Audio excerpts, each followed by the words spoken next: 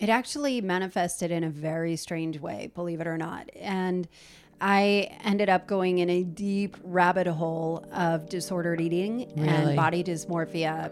You know, like I've always loved fitness and I could not, like I kept going to the gym and getting all these nutrition specialists and health coaches to get rid of this belly. And I'm small, like I'm petite, you know, I'm not heavy, but I had this little pooch and I'm like, I am not keeping this, you know, like I'm spending too much time in the gym and too much time focused on my eating. And I just spiraled in a way that I had never imagined before and was so afraid that if I was desperate to not be the mom that let herself go. I'm Megan Armstrong. Welcome to Life 6 Feet Above. 6 Feet Above was created when I started to share my story of spending 16 years wanting to be 6 feet under to now living a life full and happy 6 feet above. The more that I started to talk about my journey, my struggles, and my past, the more I realized people were genuinely interested and not judgmental at all, which is what I'd feared for so long. In fact, other people wanted to talk about their story as well, and for some reason they trusted me to do so. So the 6 Feet Above podcast is my way of helping to share other people's stories, finding out what works for them to create a life of happiness. Before we start this episode, I want to let you know it has some explicit language and some very serious subject matter. It may be triggering or sensitive to certain people. Please listen with discretion. This is Allison's story. So episode 18, I am so honored and incredibly excited to be joined by Allison Hare, who actually interviewed me on her podcast a couple months ago, and the tables are turned. So welcome to the 6 Feet Above podcast. I'm in the hot seat. You are. I can sit back and relax this time. We'll see. So Allison and I met a few months ago through a mutual friend, actually, through Lillian. And we kind of hit it off. And again, another person that I didn't meet in fitness. I feel like every one I've met, pretty much 90% of my guests have been in fitness, but you were not. You were just a mutual friend. And we really hit it off. I actually did meet you in fitness. Oh, God, years ago. You just didn't know. I didn't know it. I was just in your classes. In my classes forever ago. So, Allison, tell us a little bit about yourself, what you do for work, and then what you are doing with your podcasting career. Oh my goodness. How much time do you have? All right. I promise I'll make it super quick. So I am by day, I'm a sales professional. I work for Salesforce. I'm in technology sales and have been doing in sales for 20 years. Okay. And about a little over a year ago, I had this feeling that I had some messages that I needed to get out, and just felt that itching where I was just kind of watching Real Housewives too much and saying, you know what, there's got to be a little more. Like, I think there's some more good I can do in this world.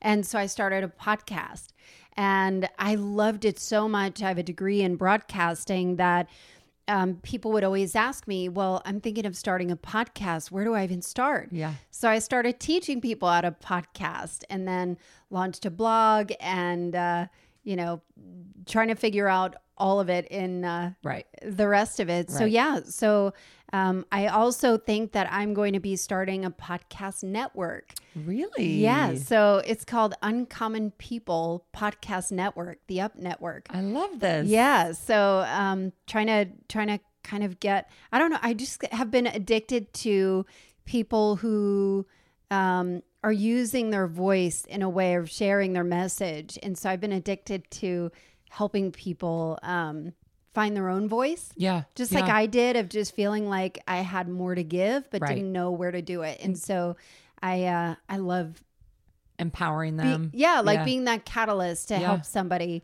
And that's kind of where our relationship developed is, my first season, I had producers and editors and I really wanted to learn how to do it, at least learn the production process. And I joined your 6-week course and it was amazing. And then COVID hit and then I felt like I was just scrambling to survive. And I remember telling you, I'm like, I feel like such a failure because I don't feel like I can put anything out right now. I'm not ready to start season 2. And you told me, you're like, you'll start it when you're ready. And I did. And it was several months after I thought I would, but it was what I needed to hear to be like, okay, even though I waited 6 months between season 1 and season 2, it doesn't matter. Like, people are still there. They're still going to listen.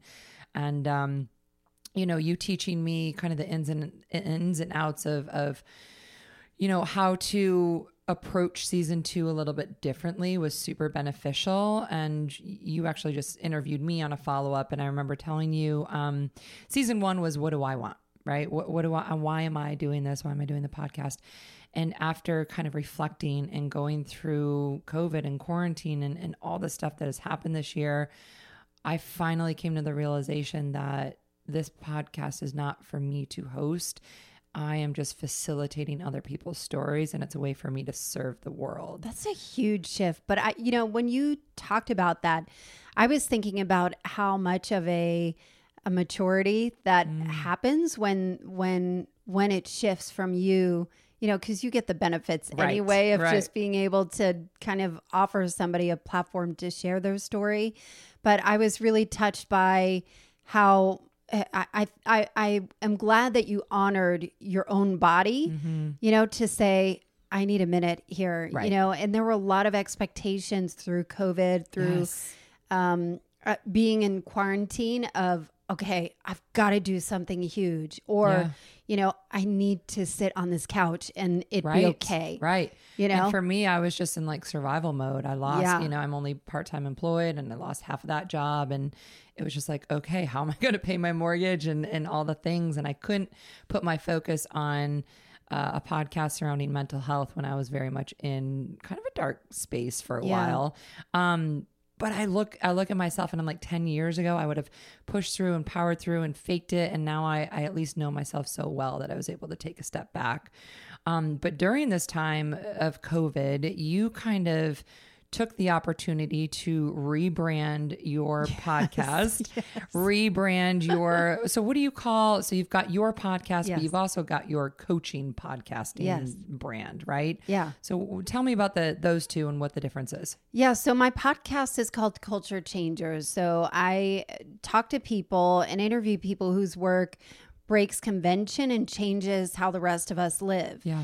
But in the meantime, there are two parts or two objectives with it. One is to really be able to have an audience look at something in a new way. So it's like perspective shifting. But every single episode has actionable item, something actionable for them to make their own mark. Like a takeaway. Yeah. So whether it's practical takeaways or some kind of guidance, or even just feeling so moved by that story, by what that person is doing, to say, I can do that too. Right. And so the podcast program is called Press Play Podcast. And so it's a collaborative, interactive 6-week coaching program. And it's designed to do, kind of take it to the next level of those people that are saying, I feel like I have more to give. Yeah. And I have things that are important to me, passions, whether they're passions or skills that they're not being able to use, or even just conversations. For me, I felt like I'm very multi-passionate, and there are some things that I'm really find very, very important to me, but I didn't want to just focus on just one area. Right. And to me, that was crippling of just, well, where do I go? I don't know what direction to go. And this allowed me to kind of take those passions and let them run wild, Yeah. I think everyone's got their own little crazy in them, If you're not weird, you're weird. You know what I'm saying? Like, if you're not a little bit strange and off, like, yes, if you're too normal, there's something going on. Exactly. And so I think it allows me to kind of dive into something that I'm so passionate about and just let it run wild, and then be able to interview people who are experts in those fields or have been making changes or making difference in that field. And even for me, I'm a parent, I'm a mom of 2, I'm a wife. like the we're in the midst of a global pandemic. There's Right. so many issues with healthcare and with education. And I get to interview people who are changing the status quo Yeah. of all those things and ask them the questions, like the meaning of life questions. Right, you right. know? So for me, it's incredibly gratifying to be able to feel like I'm not such a freak Yeah. for Yeah. being so passionate or intense about certain topics and be able to explore that. How incredibly timely too, right? Culture changers. Like you really are kind of at the forefront of our culture completely shifting and being able to express those stories in real time. Yeah. It's not like, okay, this is what happened in history and you're interviewing something. No, you're interviewing people that are doing it right now, which is Yeah. really cool. Yeah. Really cool. And how often do you release episodes? Every week. Every week? Yeah. Just like me. But your Press Play podcast was really cool. And I came from 11 episodes of season 1. So for me, I think I had a different perspective going into Yeah, it you than definitely some did. of your other students. And would you say that you take anyone from, hey, I just have an idea, to someone like me that's, done 10, 11 episodes already? Are you kind of open, or do you have like different levels? No, I think at this point, I probably will add advanced, courses, that kind of thing, advanced podcasting courses. But I think the benefit of having, people who have no concepts at all. When I decided I wanted a podcast, I had zero idea. Yeah. In fact, that's not true. I had like 20,000 different ideas, and I didn't want to pick just one lane. Yeah. And so it really is anybody from concept to launch. And I think in your case, it was most people don't take the path that you took, Megan. In terms of podcasting, most people don't, shell out a bunch of money and, have somebody produce it. Yeah. You are fortunate in that way to kind of have that help. But then you're thinking, wait a minute, I'm a little hamstrung here. Right. I'm a little crippled here. It's only going to last for so long. Yeah. And I had some free time on my hands last year. You So did. there's that. It all There's worked that. out. Where are you from originally? I'm from New Jersey. Okay. Yes. The Jers. The dirty Jers. The dirty Jers. How'd you end up in Atlanta? My two of my brothers moved down here, and two of my best friends from New Jersey, we all came and visited. And that was like back in the Buckhead days. I don't think you lived here then, but the Buckhead days where it was like bananas. Party Central. Party Central. My cousin was here when I remember these stories. It was insane. And so we went down there for one weekend and we're like, what are we doing in New Jersey? And we all packed up and moved. That's amazing. How old were you when you moved here? 25. Wow. 25. Okay. So I've been here for 20 years. Well, you went to college for broadcasting. In New Jersey, yes. In New Jersey. Yes. And then what was your life like growing up in New Jersey? Parents were married, brothers and sisters? They were married for a while. They were. Okay. My mom and dad, I'm one of 7 children. Wow. 7 children. And it was interesting because my father had a daughter from a previous marriage. Okay. And then my mom and dad got together and they had boy, boy, boy, girl, girl, girl. And I was the Wow. first of the girls. So it was bedlam. Like our home was just, Insanity. it was insanity. I called the child abuse hotline on my brother. I swear to God. They're like, no, this isn't the sibling abuse Like it was hotline. just nuts. Okay, so what did your parents do? So my father was an importer and exporter. So he had multiple businesses. My mother did not work. And it's very interesting because it is a common thread through my whole life that my mother, my mom and dad were married for 25 years. And my mom was this incredible cook and she somehow raised 6 of us. Jeez. And my father traveled around the world for work. So she was she was a disciplinarian. She Right. did everything. And then, my father's businesses kind of tanked and everything just went to hell, really. And I was a teenager. A lot of us were teenagers in that time. And my mom had to go back to work and she didn't finish college. She ended up marrying my father. Right. And so after 25 years, she's like, okay, I need to go back to work. and, still have dinner on the table and all of that stuff. And my father is from Lebanon. So he has this kind of cultural expectation of, women cooking. And right.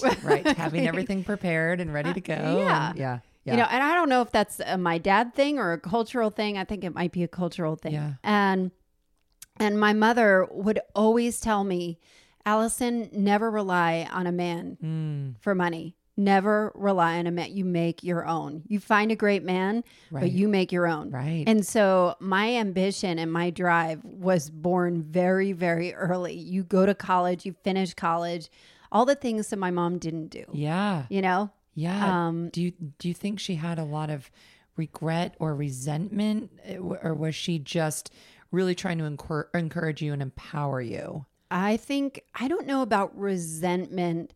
At that time they were going through a divorce. So it was acrimonious for a while. And, now my parents are on great terms. They're close, they live 5 minutes from each other. But it was hard, so my mom was dealing with her own depression and this massive change in being a single mom of 6, you know what I mean? Gosh. And my father is, leaving the country. And it was really challenging. But those formative years, I can't not credit, like this insatiable drive to do something powerful and to do something important in this life was definitely born from my mother and that experience. Wow. Yeah. So how old were you when they were going through the divorce and you saw your mom's depression and that sort of thing? I was probably around 15, 16, 17.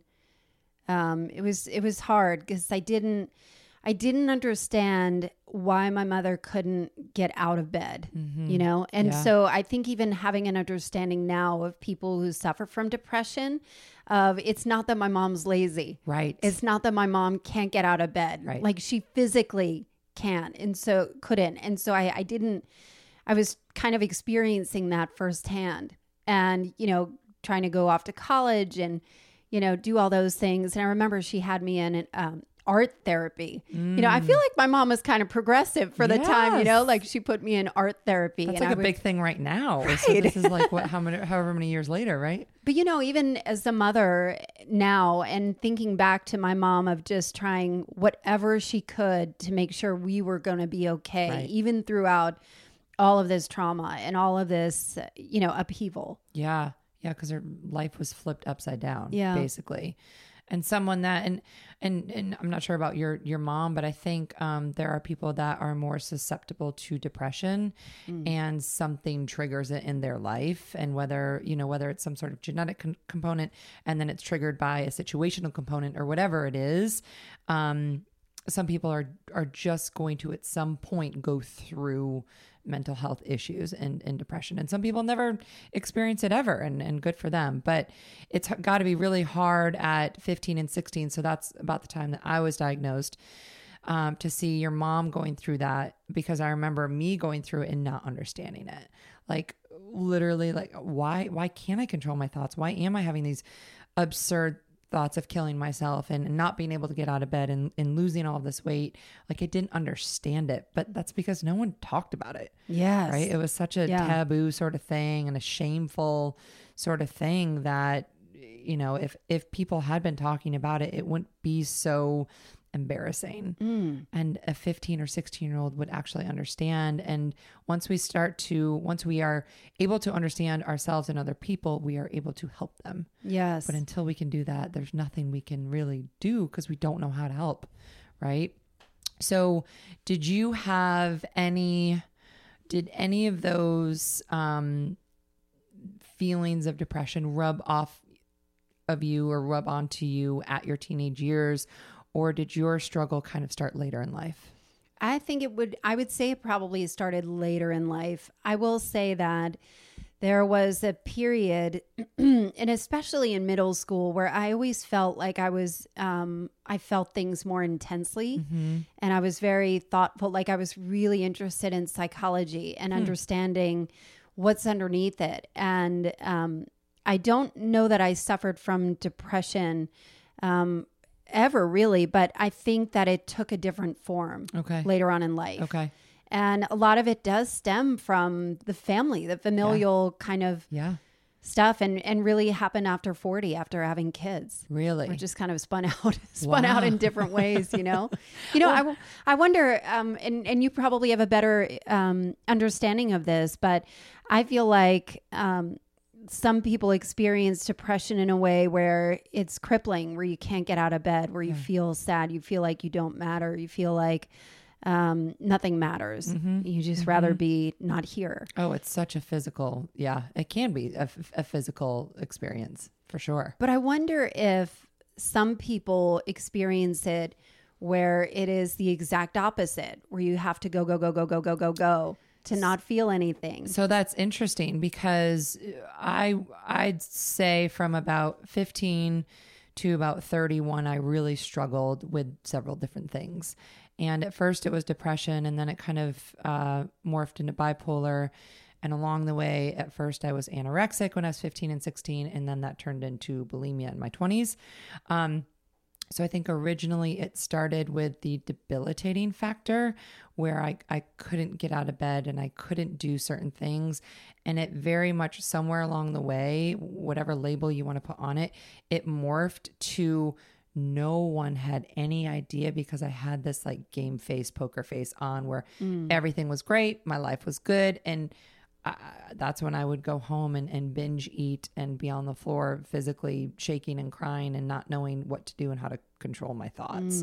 So it was like it was like a Jekyll and Hyde sort of thing, which enter bipolar. The days would be okay because I was so busy, especially when I lived in LA. I mean, I was driving from house to house doing private swim lessons. I was training at a gym. I was lifeguarding. I was doing all of the things from the outside that looked so good, and like, oh, you're 25 and you're on the beach with a life, literally I was that girl in a red lifeguard suit. Right. And I would go home and I was beside myself. So I think it comes in different forms and at different stages of our lives. So, and knock on wood, I've been in my 30s now for several years. And I have to say there are bouts of depressing moments, but I used to have years of depression, and then it would be months and weeks, and now it's like days. So for me, it's just been this regression, I guess, on timing. But I am also very hyper aware of when things happen in my life, how to make sure I stay mentally healthy and mentally well. So if you've never had to deal with that and something happens in your 40s, it's the first time dealing with it. It's like me dealing with it at 15 or 16. So you had kids into your 40s. Yep. And what happened that kind of jolted your health, your mental clarity and your experience with it? Yeah, so I got married at 37 and we found out we were pregnant on our honeymoon. And so I had our, first baby at 38. And with my son, I was with and the reason why I mention this, because I feel so passionate about childbirth. Yeah. Especially in America, because I think what's happening now is people are starting to realize that the C-section rate is so unbelievably high. And for me, I was pressured into a C-section. And what I found out later is that it was unnecessary. By your doctor or who? Yeah. So, and it's common practice, and because you're older, or why? So in my case, I had too much amniotic fluid. Okay. And so they said, well, what we recommend, I went to perinatologists and they said, you're, 38, you have too much amniotic fluid. There is a risk of uterine rupture. Okay. And we recommend, and this is my, first time I'm pregnant, and it was an easy pregnancy and it was good. And they suggested I get induced 2 weeks early. So at 38 weeks. So what I didn't realize is that if you were induced prior to it, you're 3 times more likely to have a C-section in the US. And so I got induced. They broke my water. I was 5 centimeters dilated 5 hours later. So everything was good. And then 3 hours after that, it was like 8 o'clock at night. they checked again and I was still 5 centimeters dilated, and they started hitting the panic button and said, well, you can have a C-section. And I'm like, I don't want a C-section. Like everything in my birth plan says, unless death is imminent, I don't want a C-section. Right. And they're like, well, okay, you could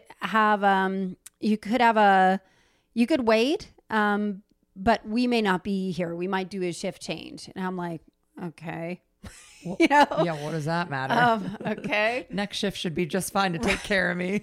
But I'd been with the practice for 12 years. Right. And then they said, well, I said, but what's the risk? And so at this point, I'm like getting sick. I'm throwing up. I have so many drugs in me from the epidural, from the, Pitocin, from everything, and was so ill because they kept kind of pushing it. And they're like, there's a surgical room available now.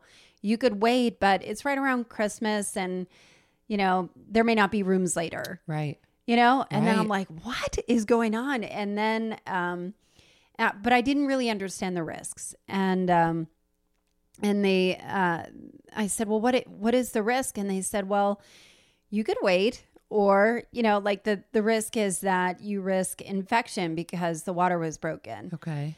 And what I didn't realize is that the risk is really 96 hours after the water breaks. So, yeah, I think and so I ended up having a C-section. My son was in the NICU for 9 days because of it. And I think he was just undercooked. His lungs were not fully developed. Right. And I didn't get to hold him for 2 days. It was just like a wacky time. And he was, he never latched, so I could never breastfeed him. So I ended up pumping for 8.5 months. And it just was a bummer. Right. And so it wasn't what you had wanted. Right? It wasn't what you had expected. Even if it wasn't, so I understand C-sections are necessary, in some cases. In this case, when I found out I was pregnant with my second, I did IVF with my daughter. Okay.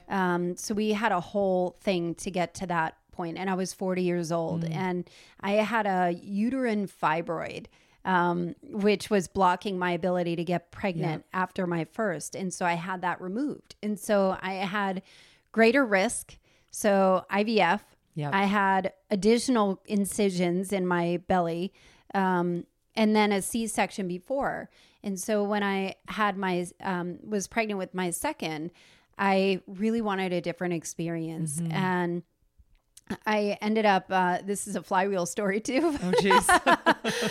I ended up trying to figure out, like my doctor's like, I was like, what, could I have a natural childbirth? And they're like, we do not support that here. Because don't they say once you have one C-section, you probably will have another one? Yes. For the second? That is general practice. Okay. It is not by ACOG, which is like the medical, Bible of this. But that is the medical practice that doctors are not treated. They're not taught how to do vaginal birth after cesarean. I see. There are 2 doctors in Atlanta that openly do and are trained for that. And my friend Isabel Dupree, who you may know. Yeah, I know that name. Yeah, so she's a good friend of mine. She was pregnant at the same time. And she basically told me, Allison, you don't have to have a C-section. And I'm like, what do you mean? And so she started sending me all of this data and all of these articles about options. And I'm like, what do I do? Am I putting myself and my baby in danger? And I remember I went to 4 different doctors, and 4 doctors told me I absolutely had to have another cesarean. And one doctor told me, you don't have to. And I'm like, what do you mean? I was like, wait, what?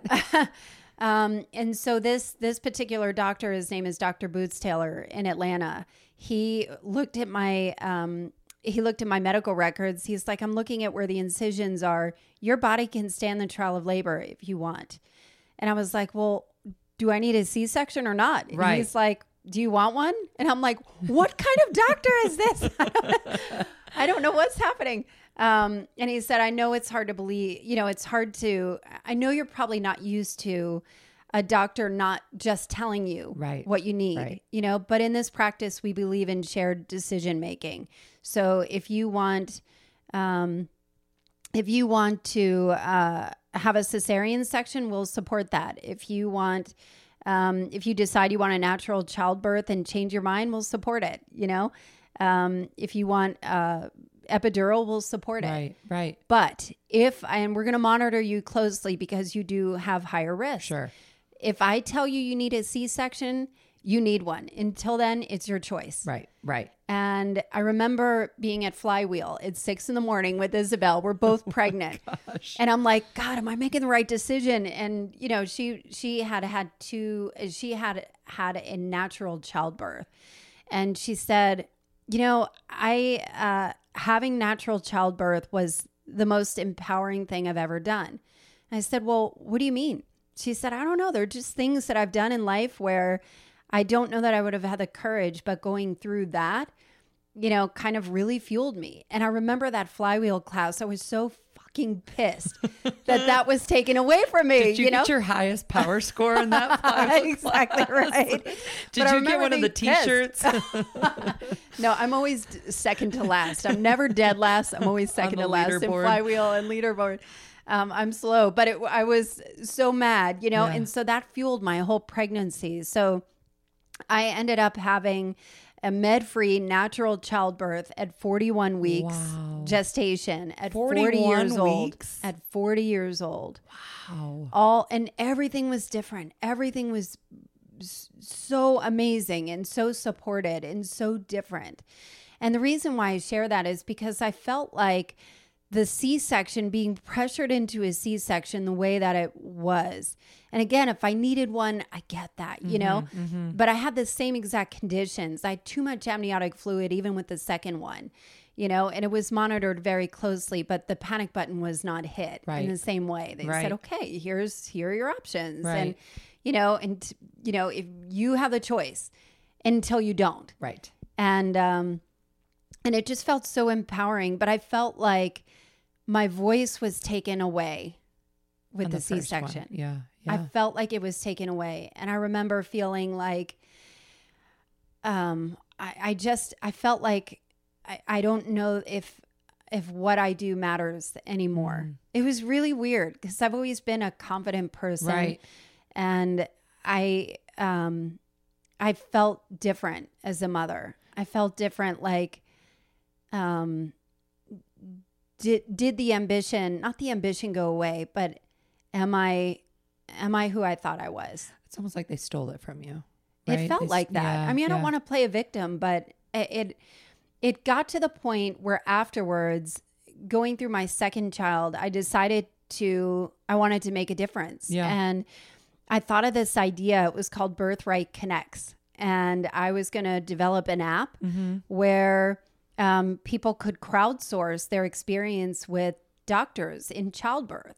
So if you were pregnant, Megan, you can look up your doctor and see what their C-section rate is, because people could crowdsource what it is like. Right. And it's kind of like Real Self, which is like the plastic surgery app. If you're looking for a procedure, it's kind of like that for childbirth. So if you're pregnant and you say, I keep failing my glucose test, you can go and ask experts, in the maternal health field and get it. So I had this whole thing. I was so passionate about it.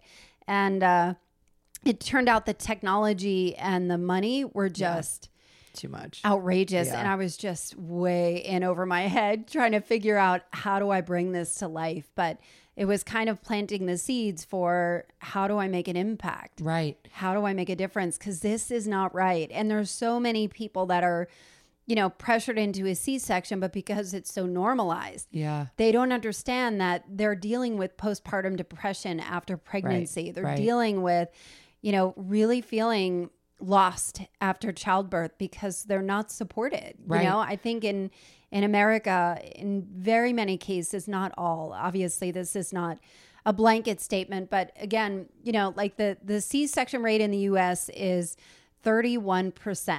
Wow. And 30 years ago, it was 10%. And I can't imagine what's changed women's so much. bodies have changed so much. It's just a practice. And I would imagine, and granted, I've never been, I've never given birth or had a child, but I would imagine that there's some, not only the feeling of having something taken from you, but also maybe a feeling of failure, because it's like, as a woman, that's what we're supposed to do, right? Like, look at your mom. She had 6 kids. You have kids. We produce kids. We put them through our canals and birth them. Like, that's what you're supposed to do. So when a doctor comes to you and says, no, you can't do that, it's almost like, did I mess up? What did I do wrong in these past 9 months, or whatever the feeling might be? But, trying to understand that maybe it's just more of an issue with the medical side than us as women. We can take the power back, right? Or ask, like, you know what? I know it's been this long, but I'm going to go see another doctor, or whatever it is. Yes. Being able to actually take control of your life. And it's not playing the victim. It's simply saying, this is what happened to me. And you're only playing the victim if you let it affect you for years and years and years and years and years, right? And harbor that anger or that reason, whatever it is that you had. So after you had your second child, looking back, you're like, wait, I was able to do this with the second one. Why wasn't I able to do it with the first?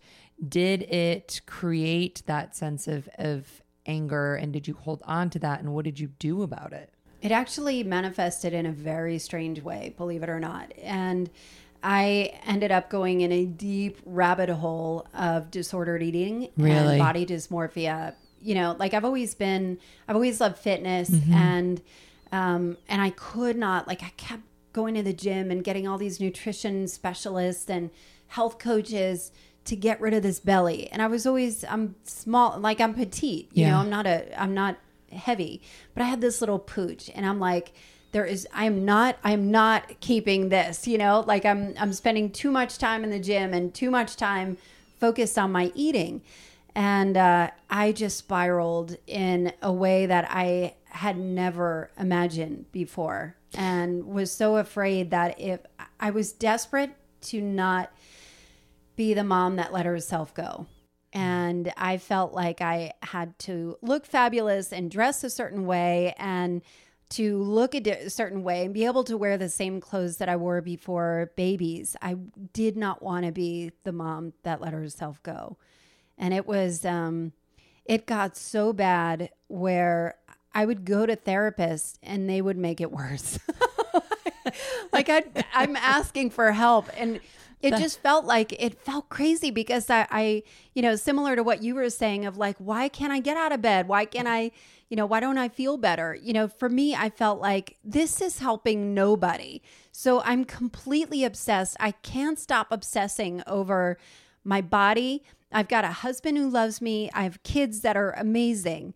But I'm sitting here worried about my body, and this is where all my attention and focus is. And so I'd be so angry with myself for stuff that doesn't matter. And I knew it didn't matter, and I could feel myself going crazy. And I remember I had some girlfriends, my CrossFit friends, and my girlfriends, we get together, and I remember panicking because we were going to go to somebody's house and have dinner over there. And at this point I was prepping food, and I remember going to a therapist session right before it. And I'm like, I don't know what to do. I want to bring my own food, and I'm afraid if I eat a chip, I'll eat all the chips, like it was just this. And I'm like, I'm watching myself like spinning, get a grip, woman, but I remember just kind of, I'm sitting it there, and they're looking at me like, Allison, what is wrong with you? What are you doing? And it was just hard. And this is at 40 years old, right? 41. Yeah, 41. 41, which I think therein lies your story. And there's a point in every interview that I do that I'm like, this is the story. And sometimes I don't know exactly where it's going to happen for me when I realize, okay, this is what people are going to take away from your story. Like what you're doing now, everything that you're doing for the culture. I mean, that's amazing. But for all intents purposes, this is where your life, I think, really changed. And 100%. Right. Yeah. And you're not because when we think body dysmorphia and eating disorders, we think teenagers, right, and 20-year-olds, right? We don't think 40-year-old women who look like they have got it all together. You've got the job, you've got the career, you've got the husband, you've got the 2 healthy kids. Like, it can happen to people that look like they've got it all together. Yeah. And whatever triggered it, I would imagine there's some underlying, thing from your past, from your childhood, that it's always there, that it was always there on the surface or right below the surface. And this was the catalyst that kind of launched you into this, completely, and I say crazy because I feel like I can say that because I've been there, this crazy sort of thinking. That's how it felt. Right? Yeah, it felt right? it nuts. So how did you take control of that? How did you work your way through it? Or maybe you're still dealing with it now. I never know. You will not believe. Shock therapy? No. No, but I might have opted. I might have paid for that at that point. At some point in my life, I'm like, I don't care. Do whatever you need to do to me. Fix me. So the craziest thing happened. And you're not going to believe this. So I went to a tarot reading. Do you know who Kelly Knight is? No. Kelly. Oh, you need to know Kelly Knight. I want her to do my tarot reading. Yeah, she's amazing. So she owns the Modern Mystic shop in Ponce City Market. I've heard of it. It's like this wildly successful metaphysical shop in Ponce City Market. But before she was there, she was in Paris on Ponce, and she was doing tarot readings. So I'd been friends with her for 10 years, like kind of Facebook friends, and she was talking about tarot readings. And at that time, I decided to get a reading, and I was really focused on my job. And I'm like, I'm not really happy in my career. I feel like I need to be doing more. What should I do? So she's pulling these cards. And she immediately went to the food. And she immediately went to some like childhood stuff of just like familial stuff. And I'm like, what? Yeah. And so I was telling her about this, and she asked one question that unwound everything for me. Like, to this point, I'd been to therapists, I'd been to psychics, I'd been to anybody I could throw money at to fix this problem. Baton Bob.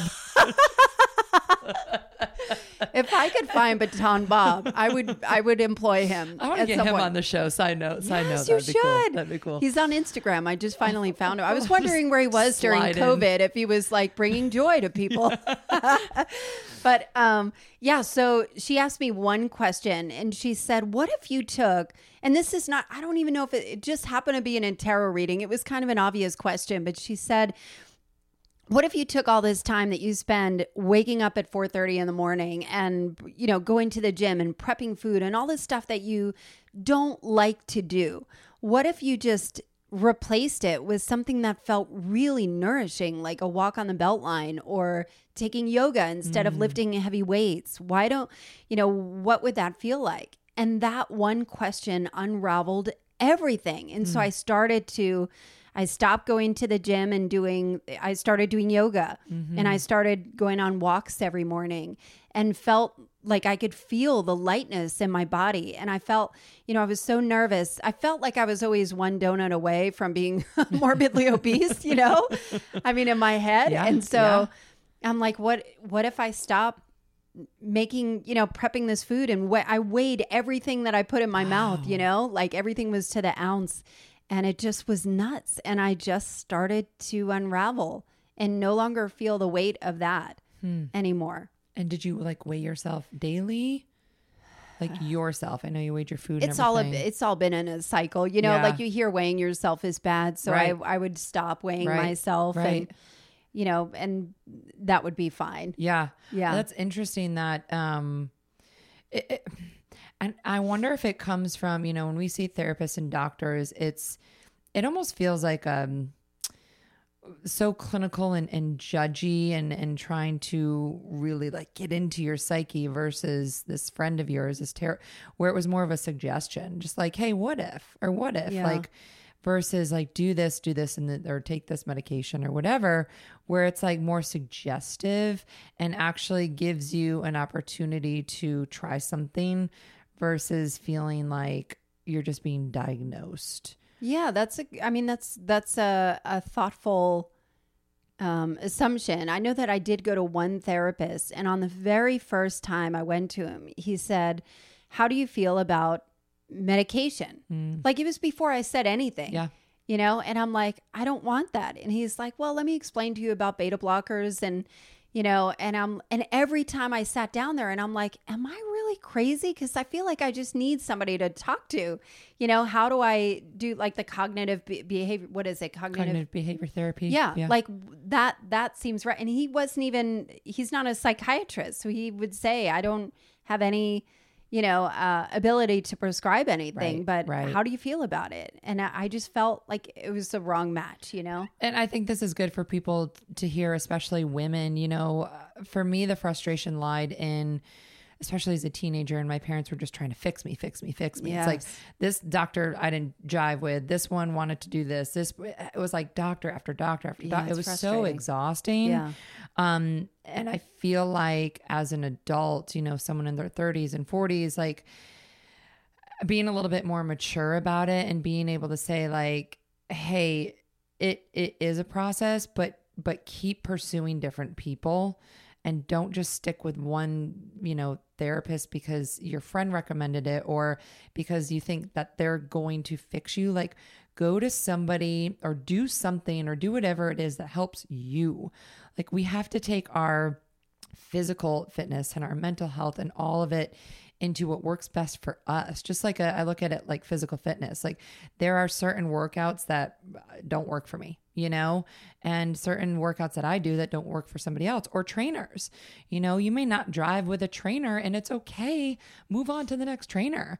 But you have to be willing to take the responsibility and do the work, which is a lot easier said than done. Yeah. So here's my thought on that. I feel like, and maybe the common theme here as we're talking is advocating for yourself. Yes. You know, like I end up going to a bunch of healers after that. Right. Like my home is Right. full of crystals Right. that I don't know that they have the same potency. Well, who gives a shit if it works for you? Exactly. Right? I don't know. You know, like I don't really pray to candles or Right. anything like Right. that. But you know, but it really, really made me feel good at that time. So even advocating for myself as a patient, you know, I think there's the dichotomy of feeling like, you know, this doesn't feel right. This does feel right. The no, yes feeling in your body. Right. Yes. But then there's the other part of, you know, there are times when in my life where I've felt so broken that I didn't trust my judgment. Yeah. Like I got myself here. So I need an expert to help get me out. Absolutely. And that's the balance that I think we have to find. It's the fine line. And it's, I think my driving purpose behind this show is getting people of all walks of life that have been through all different things. Everyone's got their own story, even if it's not, they don't think it's traumatic. We all have a story. We've all been through shit. Yeah. There's no one that's going to get out of this life, you know, without any sort of trauma. However, I think the point is that there is not a one size fits all. Right. And I want people to, whether they've dealt with an eating disorder or depression or whatever, it doesn't matter. If you deal with a feeling and an emotion, right? Grief is grief, pain is pain, whether you're 2 or you're 92, a painful feeling is pain. It doesn't matter what caused it. What I want to know is how people deal with it, handle it. You know, I say happiness is a habit. All this stuff is habitual. And whether it's hard to break that habit and create a new one, that is our responsibility. But I wonder about, okay, so I've had questions about you. So I'll put you on the spot. We're going to turn the tables. Well, you know, like when you were kind of writing your thing about being happy, like is happiness really the desired state? Because happiness is so fleeting, you know? So it's put on this pedestal. Sure. You should always feel this way. But I think the real skill is coping. Yeah. You know, I feel like we are not taught how to cope anymore. I feel like we're taught how to take a pill, how to forget about it, how to, you know, whatever it is, drink it down, whatever. And I think that is the detriment to our society of not being able to deal with really hard stuff. Yeah. Than to just, you know, kind of put your arms out and say, bring it on. Right. And that's absolutely a fair and factual statement. It's providing tangible information hey, this worked for me. I saw a bunch of therapists and I finally saw a tarot card reader, so maybe somebody goes and tries something kind of quote unquote wacky, right? Outside of the box that they might have judged someone else for, but now they're hearing that it worked for you and they're going to do it. So giving really tangible information and experiences for people that might be feeling the same way and not knowing where to turn and where to go, or maybe they can't afford a therapist or whatever it is. So no, I don't think, I guess for me, when I say happiness is a habit, is I look at my life big picture, and I spent so many years just being really unhappy that my parents would always say, what do you want? I'm like, I don't know. I just want to be happy. Like, I knew I was so unhappy that was the opposite of it. And now looking back, it's very much to the point where if I can get up and look in the mirror and say, I like my life, that's what it is. For me, it's like a contentment, and being able to handle the things that are thrown my way. And last year I went through a lot of traumatic stuff. Yeah. And I thought, 2019 was bad. And then 2020 came along and I was like, well, Jesus. It laughed at 2019 in the face. Exactly. But for me, I'm so incredibly proud of myself and happy with myself that I know that I can handle it. But what if it's that? What if it's just feeling like you have the tools yourself? Yeah. And maybe that's happiness. Maybe that's like the coping skills. Absolutely. Instead of feeling helpless or hopeless. Absolutely. Yeah. And I think it's different for different people. Like what makes, somebody happy might just be the things that they have and can afford to buy. For me, that's not it. For me, it's being able to cope and be able to handle getting fired and losing an income and health insurance and all of the things, breaking 2 bones, all of those things. Like, now I know that I am so much stronger than I was 20 years ago, that I can handle it. And I know that it's not the end. There's going to be hard things down the road. But now I have the skills to handle it. So you having the skills to kind of take control of your life and look back. How are you, several years later, right? Are you still dealing Not so with many it? Years. What, 6? No, it's I'm 45. 5 years later. 2 or 3 years. 2 or 3 years later. You're like, don't age me. But I'm thinking of your daughter. I guess that's where I'm going with this. Is how do we, the opportunity, and I talked to my friend Brandon Chubb a couple weeks ago. He's a Black NFL player. The opportunity is with the next generation and not perpetuating this onto them, and realizing like we have to take control as adults first before we can teach our kids what to do. And it's not so much changing the older generation, it's us empowering the next generation and actually giving them skills and tools to take responsibility of their own lives. So how are you dealing with it now?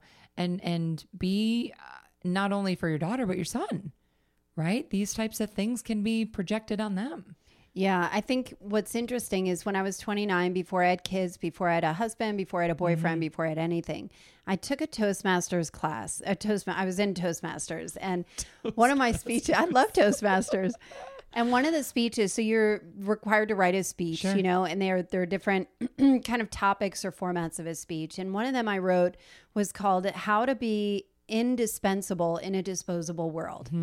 And the answer for me is and the way that I write is like, I'll have an idea or a tagline and I just start writing, and then it starts filling into be, like something that could be profound, I guess. Right. But in my case, it was legacy. Of how do you leave a lasting effort? And so how do you leave a lasting mark on what you do now? And so since I was 29, that has driven me of, am I leaving a good enough legacy? And when I talk to my kids, it's funny that you mentioned my daughter, because my daughter is 5 and she is super strong. Like she does not care what people think about her. She just is, she's amazing, right? She's so fun to watch. My son is 7 and he's much more sensitive. He really feel like he doesn't need to be the most popular kid. Yeah. but he needs to feel like he belongs somewhere. Otherwise, he's kind of all over the place. So it's interesting when he comes home and says, they wouldn't let me play with them, or they took my book bag, or they, were making fun of me because I'm little, because he's small. And I have to sit there and just let him feel it. Yeah. And not tell them like, well, they're idiots or they're jealous, like things like my mom would tell me, like they're jealous. Yeah. They're not jealous of the zit feast. Right. Right. Buck teeth girl. And I have to sit with it. And so for my son, I tell him, Danny, my job is not to make this better for you. My job is to help you make this better for you. And I have to like constantly reframe him. And it's so hard to not try and fix it. Yeah. And just continuously tell him, you have to learn how to cope. Like people are going to be mean. Right. And it's for a variety of different reasons. Right. And you have to figure it out. And it's really hard. Because if parents constantly fix their kids, they never learn how to do it themselves. And then they grow up and go to college and they're 20 and 22 and 24 and they're going through real life stuff. They don't know how to deal. Yeah. So it starts young. And I think kids are so intuitive and they are so much smarter than parents give them credit for. And I feel like I can say this because I started teaching swim lessons when I was 17 and I've always worked with children. Yeah. And they get it. Like they get it so much more than adults get it. And if we can kind of help mold them while the cement is still wet, right? And really give them the tools, that they will be more likely to handle this stuff at a later age, at a later state. That's my hope. And I think what's interesting is I got this weird sense the night I found out I was pregnant with my son. We were on our honeymoon in Ireland and I was up all night and all I thought about was, please God, let this child be capable. Let this child feel capable. And I don't know why that was the word that kept coming for me of just let him feel, I didn't even know it was a hymn. Let this child feel capable. And that is true for my son. My son is not an athletic kid. He's not like a normal, he's a normal kid, he's healthy, but he doesn't, he doesn't want to participate in competitive stuff. Right. And neither did I or his dad, so, we understand that, but we also don't want to push him into, trying to fit in when all he needs is to fit in with the people he cares about, one or two people, and he's good. Do you think there's some anxiety? Like does he struggle a little bit with anxiety? I think there might be a little bit. Yeah. I think there might be a little bit. There's some times where he just has these, I guess they're panic attacks, like I might yell at him for something and he's like hyperventilating and I'm like, Danny, just pick up your toys, and I have to like sit with him and just say, okay, Danny, just breathe. Breathe. It's okay. You can do this. You can do this. Are you telling the story about the dinner? Right? Didn't you cook like chili or something and he didn't want the tomatoes and you're like, just eat the freaking tomatoes. Yes. And, I have to really be conscious about how I deal with him because he's different from me, you know? He's different. Like I'm more like, get your shit together, right? And my son is not, he's got to process things in his own way and I'm doing my best to honor who he is. It's kind of that empathetic spirit. And again, going back to not fixing someone, but understanding them. Yeah. And really having that sense of compassion and grace and realizing not everyone deals with things like you or I do. Cause I'm very much the same way. I'm more of a tough love, should have got off the pot because that's how I was raised. Yes. However, going through all the things that I've been through in my life, I think I can relate to people of all walks and people that deal with emotions differently because like I was saying, like different stages of my life, I was handling things very differently. So I feel like I just have that sort of empathetic spirit to understand people and be like, well, this is why they do this. Not that it's right or wrong, especially this, the stuff going on with race in our society right now with these 50 and 6-year-old white men. It's like, they were raised to learn that white privilege is the way of life, right? So being able to kind of compartmentalize that and knowing that, okay, we can't teach our children this anymore. Right. So it's an evolution, parenting is an evolution too. But I think about some of our leaders, thought leaders, people that we really look up to, like Oprah Winfrey is like the crown jewel of it all. Right. Of understanding empathy and really understanding things you probably wouldn't have been faced with before, a new perspective. And then I think of Brene Brown. So Brene Brown introduces vulnerability to the culture and changes. And then evolving from that is Glennon Doyle and her book Untamed, where it's, yes, vulnerability, but now it's like celebrating your inner spirit. Right. And letting it be okay that you don't have to be this outgoing, gregarious, perfect person that has to fit in a box of just, societal's expectations, but to untame your wild and celebrate that, even if it is shyness. Right. Or, somebody that feels things really deeply. And your son will contribute to society in a different way than maybe many. Probably my daughter. Right. So again, it's about finding, what works for you and what opportunities in life that you can succeed at. And not everyone is going to deal with it the same way. So back to kind of you and your story, does the body dysmorphia, do you ever fear you're going to go back there? Sort of. So, I ended up having a mommy makeover. Okay. And it was horribly botched. And I had 3 surgeries to fix it. Really? And my body is, there's scar tissue. Yeah. There's a lot of scar tissue where I can't really wear a normal bikini, and I have to wear things a certain way so that it's not showing. Yeah. Like the scar tissue is a big bump. Yeah. And I think about, should I go fix it again? And I'm like, I can't go down that rabbit hole. So I'm almost resistant. I'm resistant to diets. I'm resistant to restrictive eating. Yeah. And so I'm more of the mind of more intuitive eating. Yeah.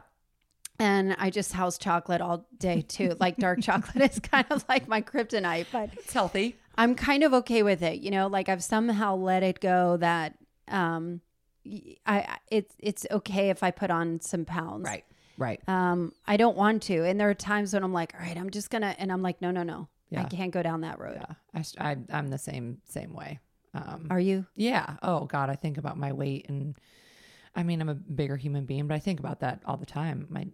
Especially with the field that I work in, outside of this, the fitness field. But I also realize, I'd rather be at this weight and be able to look at myself in the mirror and be like, okay, I'm ready. I'm ready for the day, or go to bed. And I reflect. There's a reason I do a lot of Instagram stories. I watch my stories every night, and I'm like, today was a good day. That's probably why I do so many of them. I don't do it for everyone else. I do it for me. I'm like, I love that. What did I do today? And 10 to 15 years ago, I was a good 25 pounds lighter, but, I'd fit into a different size of clothes, and I was doing photo shoots, and it didn't fulfill me. So I would much rather be this physically and mentally than that. So that's what kind of drives me, and just staying healthy and realizing I want to grow into an 80 to 90-year-old body that's healthy and strong. Yeah. Because at the end of the day, that's why people should work out, so that they can be physically fit and be around for their family for long periods of time versus fitting into a size, 4 pair of pants. I think for me, it's, like there are certain triggers that I'm like, I'm not going to go down that hole. Yep. And there are times when I look, and I think it's more even the aging, like I have Botox and fillers in my, they're line items in my budget, and I get my hair done every 4 weeks, and it's such an expensive process. I think it takes so long. Yeah. I think the body, I'm okay with. I think it's more the aging part that I'm really actively fighting. Interesting. And, again at 45, and I think it's funny because I just got certified to teach Rebel Dance Fitness, and so exciting. I have no background in dance and really no business dancing, but to me it's like the old bald guy that gets a Corvette. Right. To me, I feel like the dance class is like, why not? Yeah. Why would I limit myself if something I feel brings me so much joy? Yeah. Why not just go down the path of joy? Right. And that's kind of been my North Star of what brings me joy. And again, what goes back to Kelly Knight and the tarot reading of, why don't you do something that's nourishing for you? Yes. And movement feels really, really good to me. Trying to feel sexy feels really good to me because I don't generally look at myself and go, that's a hot mom. That's a MILF. That's not how I view myself, but I'm just like, well, what if I just act, do things that are going to just feel really good for me. Yeah. And if I keep doing more of what lights me up, then that's all I can ask for. Absolutely. And I think that's the biggest difference between being me in your late 30s, you in your 40s versus in our 20s. Like I did things because I wanted to fit a certain mold. Yeah. And now I do things because it makes me feel good, and call it selfish or whatever. But at the end of the day, like I always say, you come into this world alone, you're going out of this world alone. But I don't think that's selfish. I think it's, like conforming to society's expectations, despite like being a sociopath or something, But I think to me, if I am continually chasing what makes me feel joy and pure joy, not like a manufactured, like a drug joy. Right.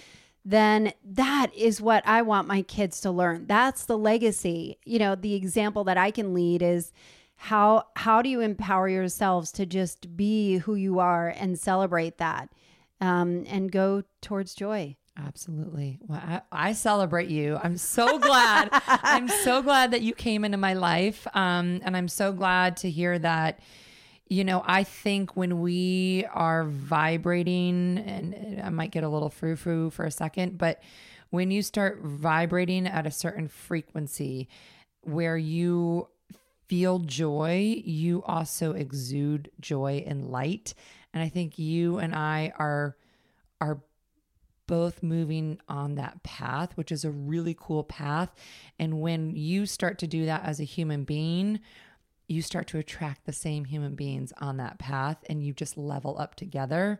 So I'm incredibly grateful that you came into my life, and incredibly grateful that you shared my story on your podcast and are allowing me to do the same. And I think the more that we do this as a culture, it starts with individuals, and it starts with parents leading the way for their kids, and really creating this sense of, call it happiness, joy, whatever you want, just a feel good emotion, physically, spiritually, mentally, like all of it together. Like that is the point of life for me. I agree. But I think the other aspect of what stops people is giving themselves permission to feel that way. Yeah. And I struggle with that. Like, do I deserve to feel this good? Or feeling like the other shoe's going to drop. So I'm glad that you have this platform, because I feel like it's important for people to feel permission to share their stories. Yes. And that their stories matter. Yeah. And that their experiences matter and their feelings matter. Absolutely. And so I honor you for doing that for other people and for me in the seat today. Well, thank you. How can we find you?